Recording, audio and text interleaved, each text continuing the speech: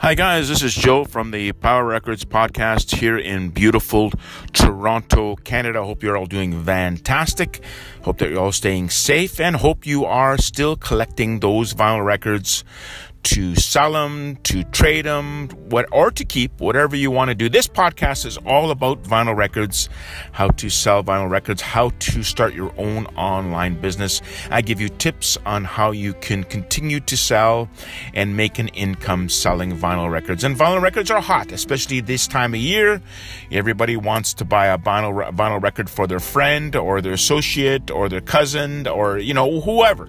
And I'm getting a lot of requests for specialty records, rare records that are classics. And that's what I want to talk a little about today, about catalog numbers, reissues, all that stuff that you should know when you are listing vinyl records. A couple of things before I start. Remember that I have a Facebook page at Power Records 1. That's Power Records 1. And there you can see all our listings that we have on eBay, news events, and of course the podcasts. These podcasts, which I've been doing now for almost 2 years, are all listed on the Facebook page. So you want to grab a couple of them if you can, the ones that you've missed. Also, I want to remind everybody that I do have an ebook for sale on Kindle, but I'm offering it to you for free. If you want to just want a copy of the ebook, it's at jlcarone@simpatico.ca. That's my email. Just say, Joe, I want that book. I want to read it. It's called The New Antique, and it's all about vinyl records selling and collecting and stuff you should know. The basics. It's a 100-page book. Why pay $10 on Kindle when I can send it to you for free? Just say that you are listening to the podcast, and I'd love to send it to you for free. You never know what you might pick up that you didn't know. Every day I'm learning new things about vinyl records and selling and all that stuff. So it may not be a bad idea that you just ask me for a copy, and I'll send it to you. How do I send it to you? Well, I'll send it to you by email, right? No more, using the old postal system where you had to wait for the book. I could send it to you within minutes, and you could start reading the book for your reading pleasure. So I just finished watching the third episode of Get Back. And as I told you in the last episode that, I started watching it and, George Harrison walked out of the studio. I don't want to tell you too much about it because I know you probably want to watch it yourself. But a couple of surprises in the documentary. And I think we all owe Yoko Ono an apology. We do. There were so many things that she interfered with the Beatles, so much nonsense that she interfered with the Beatles. She was the fifth Beatle and blah, blah, blah. She broke up the Beatles. What a load of nonsense. When you look at the documentary, you can't figure out how that was possible because she never said a word. In those 6 hours that I watched the video, she just sat there and watched and listened. And so I don't know where all that was coming from, that Yoko Ono split up the Beatles and, she was interfering. That's just not true. According to what I saw anyways, especially on the documentary, it didn't show any indication of that at all. What I also saw is, I saw some spurts of lack of interest a lot of the Beatles didn't have. You could see they were at the very end of the whole thing. And, there's little bits of information that you gather from watching it that you see that they weren't really interested. George is already talking about going solo and getting his own stuff out there. John really didn't have much of an interest at all. He did come out and at the end and really belt out the songs out on the rooftop. But in between, boy, it was just fooling around in the studio. I will admit there were some parts of the documentary that were kind of hard to watch because if you're not a Beatle fan and, you're seeing this type of documentary for the first time, it's going to be kind of hard for you to watch because it's a long drawn out where they're just sitting there joking around.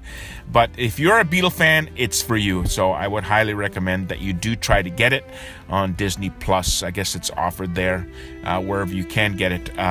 It's worth seeing. So guys, today I want to talk about records, again, vinyl records, and about reissues, catalog numbers, all that stuff that you should know.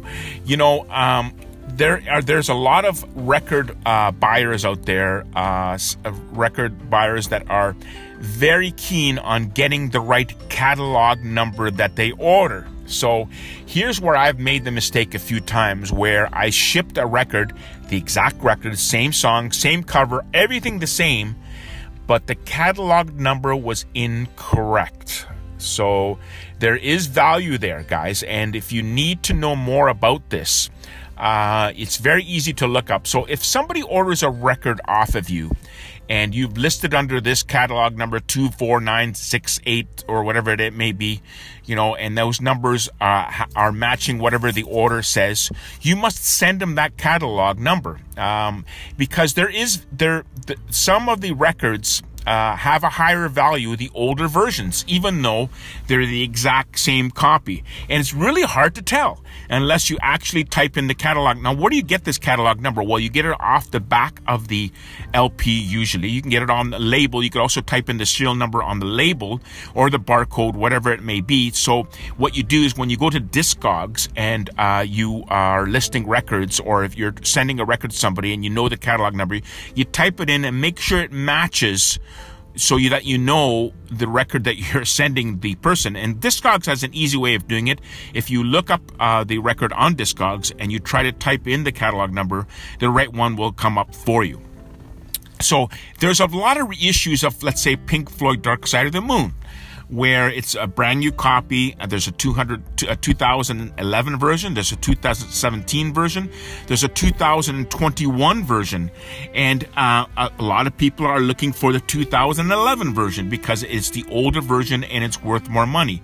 If you go around and send the incorrect version of the LP, you might get some flack and you might get the album sent back to you. It's very important that you go by this. For instance, the Beatles, I find the Beatles, now that we're talking about Get Back and so, the Beatles are the most difficult type of catalog to keep up with. There is the capital rainbow label. There is the purple label. There is the orange label. I'm talking their earlier classics. They kept reissuing them and reissuing them. So it's very difficult to predict which one they bought, unless you advertise the record with that that purple label or orange label. Then you send them that orange or purple label. Don't send them one that is a different catalog number or a different version, because again, some buyers are very picky about this. And they said, you sent me the purple version when I asked for the orange version, or I asked the rainbow version. And it's very important you get it right. So if you're not sure, you can contact your customer and say, listen, I just want to make sure of the version that you bought from me. And you will find that when you are listing and selling Beatle records, they are one of the most difficult ones to make sure you get right, because there's so many versions, let's say, of Help, and so many versions of Yesterday and Today, and so many versions of Revolver. There's different copies of them. So you have to make sure you get it right, and you can get it from the back of the record. If you're listing that, you must list it with that catalog on there. On your listing, that number needs to match whatever you're sending out. Very, very important, guys. And I see this on Beatle records. I see it on Beach Boy records. I see it on Pink Floyd records, Led Zeppelin records.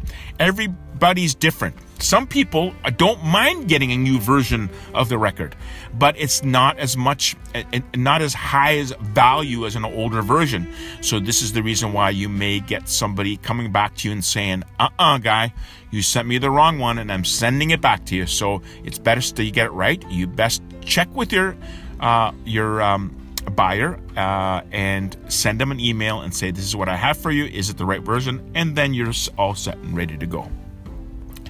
So guys, remember that it's very important. I do get myself into situations. I've learned my lesson well now, but it's something that you have to keep up on and keep on top of when you are selling records on the internet. Okay, guys?